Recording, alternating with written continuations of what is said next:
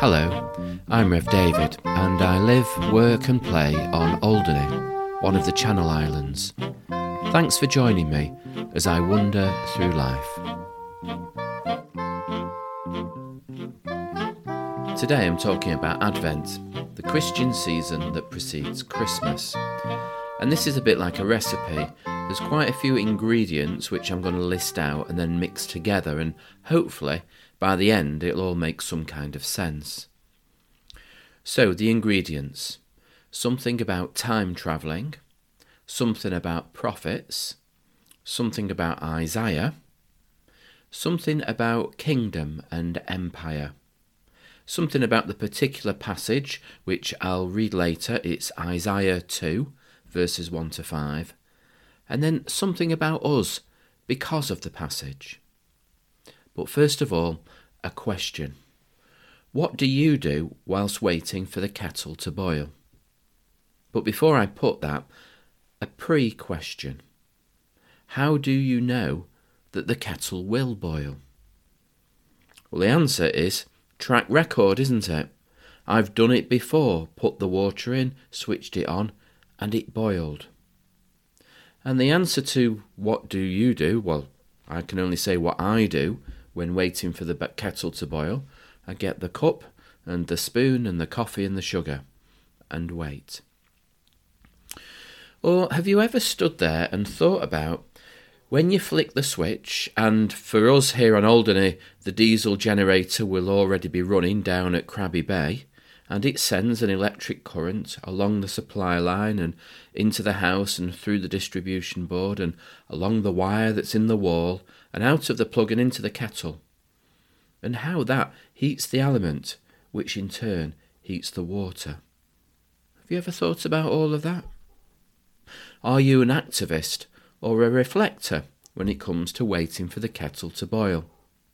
And let's think about that more widely. What do you do when you're waiting? Are you patient or impatient? Are you still and thoughtful, or moving and active? How do we wait? So, something about time travelling. When we listen to the story of the people in the Bible, then the story's happening to them in real time. They are in the story, so they don't know what's going to happen next. We, mostly, stand outside the story and look on it as something that has happened. We know what happens next. We know the ending. Jesus arrives, lives and dies and lives again. And because of that, the world is changed forever. But I say mostly because the Bible points to there being more to come, some kind of end time or final judgment.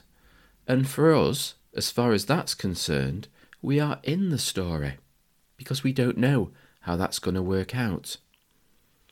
Today, as we begin the season of Advent, we embark on a season of preparation to celebrate something that's already happened. But we also remind ourselves that the story is not completely complete. There's a very popular hymn that's sung during Advent, "Come Thou Long Expected Jesus." I'm not really a great fan of it, because he's already come and gone, which is maybe me just being a bit of a grumpy old man. But actually there is something important going on here. All through each year we retell our Christian story, and in doing so we re-inhabit it. We put ourselves in it. Why? Because by doing so, we try to get close to God so as to better understand God's ways and then have a go at living them. The Christian story is important. It frames our lives.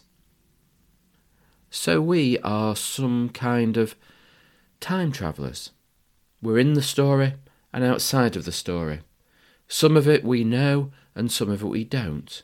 Some of the time we're very focused on here and now, and some of the time we're very focused on there and then. And one more thing about time. We generally think of it as chronological, chronos, linear, running in a straight line with one thing happening after another. That's how we conceptualise history and timelines and the rest. But there is another kind of time, kairos, which focuses on specific moments, often so special that they kind of stand outside of chronological time. These things, it could be argued, actually change time. There are three that are very important for us as Christians: the birth of Jesus, the resurrection of Jesus, and the arrival of the Holy Spirit. Christmas, Easter, Pentecost. These are the three watershed, defining moments for us and how we understand the world and how we live our lives. Christmas, the kairos time, when God steps into our space and our time in a way that we can comprehend and start to get a handle on. Advent, the chronos time beforehand, which we spend waiting. Okay, so something now about prophets. Prophets speak God's word into human time. They are part of the great narrative of God, the story that tells us where we are and why we are. Prophets point to God and point to what's next for us. Prophets live in the world. They have a context. There's a reason for what they have to say. So let me say something about a specific prophet, something about Isaiah. The story of his call to be a prophet is actually recorded in chapter 6 of the book of Isaiah, and scholars think that chapters 1 to 5 were added later so as to give some context to his call and his ministry. And through the vision that Isaiah experiences when he's called by God, Isaiah learns about four things. The reality of God, as he says, "I saw the Lord." The sovereignty of God. Isaiah sees God on a throne. The holiness of God. The seraphims who are flying around God cry and sing, "Holy, holy, holy." You and I might aspire to be holy, but only God is 3 times holy.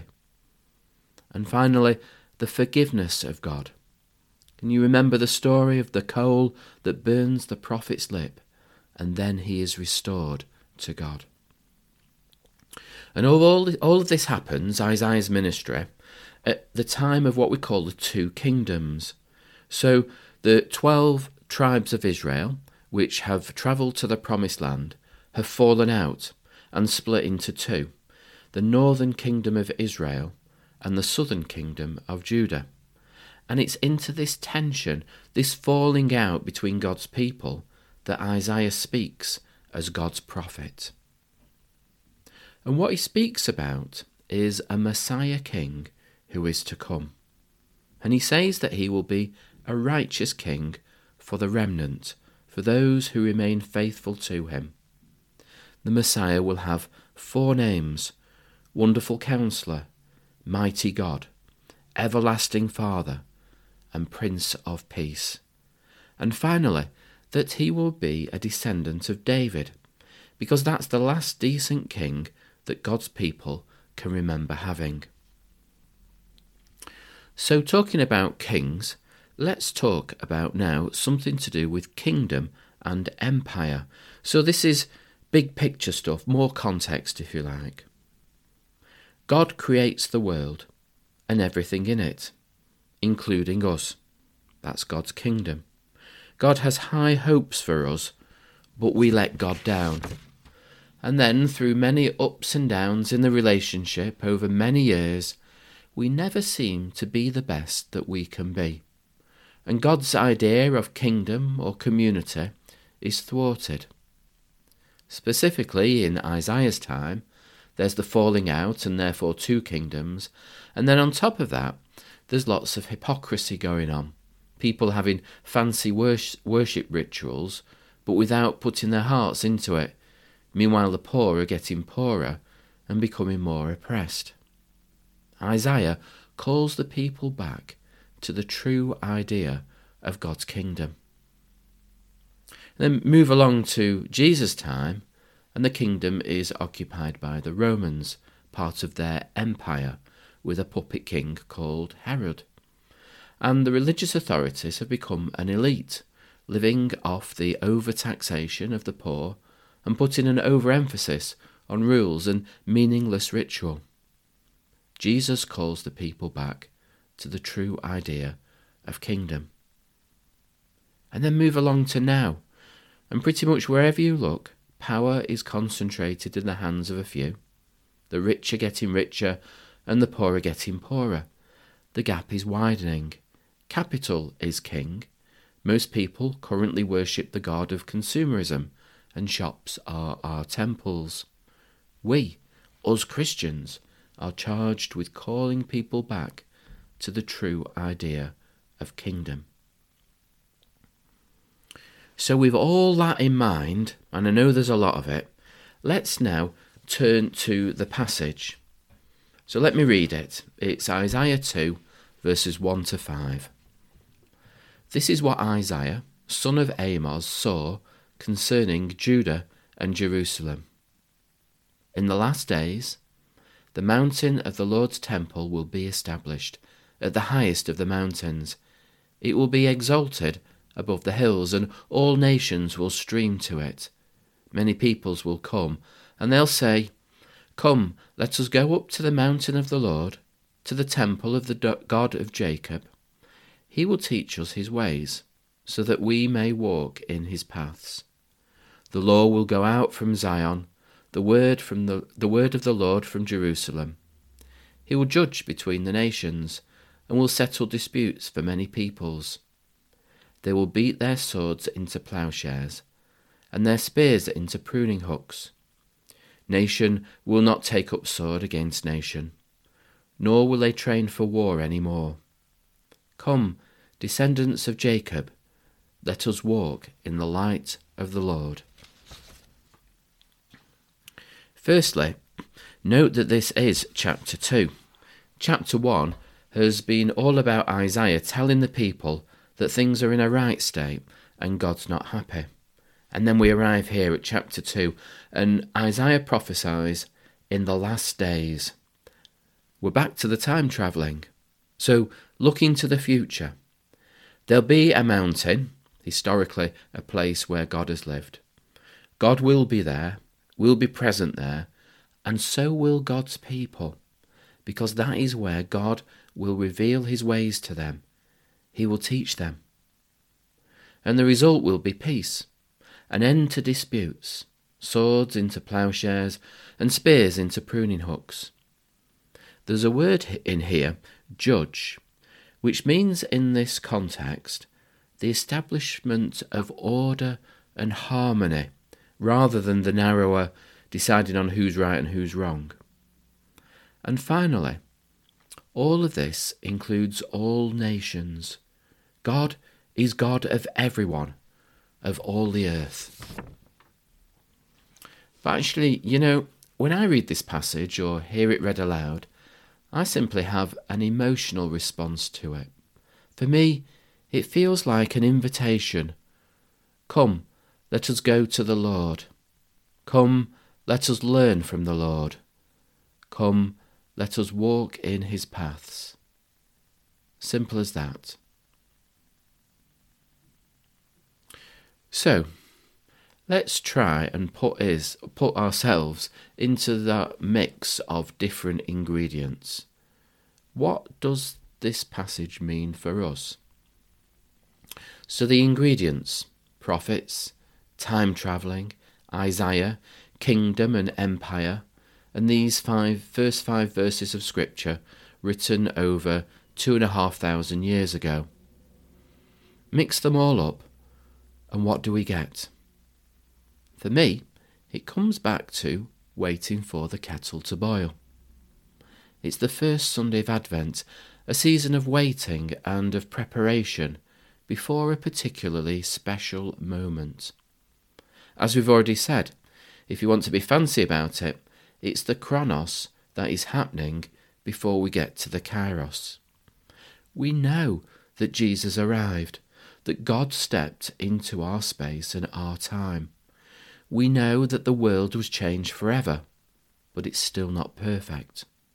We have before us a prophecy that is about perfection at a future moment. And the question is, what will we do in the meantime? Do we just suck it up and carry on as best we can, and one day, probably sometime after we're long gone, things will get sorted? Or do we say, hold on a minute, when Isaiah first spoke those words, there'd be no Jesus. But that's not when we're living. We're living now. We've got Jesus. We've got the Holy Spirit. We know how to live so as to bring about God's kingdom, and we have the Holy Spirit present in our lives to help us on the way. The waiting does not have to be dead time, where we have no choices and no power and no influence. The waiting is actually a marvellous opportunity. Change the world, build the kingdom of God, or at the very least, make some plans. So here is my Advent Kettle Challenge for every single one of you. Between now and Christmas Day, every time you flick the kettle on, have 3 thoughts. Thought number 1, the vision that Isaiah shares is marvellous and so inspiring, and yet feels a little beyond what's possible. Thought 2, Jesus came at Christmas, God with us. And because of that moment, all things are possible. And thought 3, this ... you fill in the blank, is what I'm going to do to be part of that new kingdom and to help grow it. Think of the vision. Think of Jesus. Think of what you might do. And you know, the more water you put in the kettle, the longer it'll take to boil, and the more time you'll have to do some proper waiting this Advent.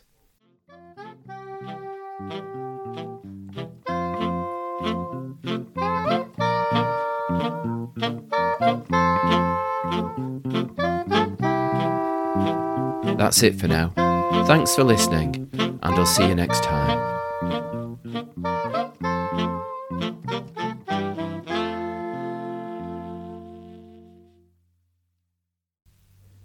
If you've enjoyed this podcast and want to support it financially, then head on over to www.patreon.com and search for Rev David.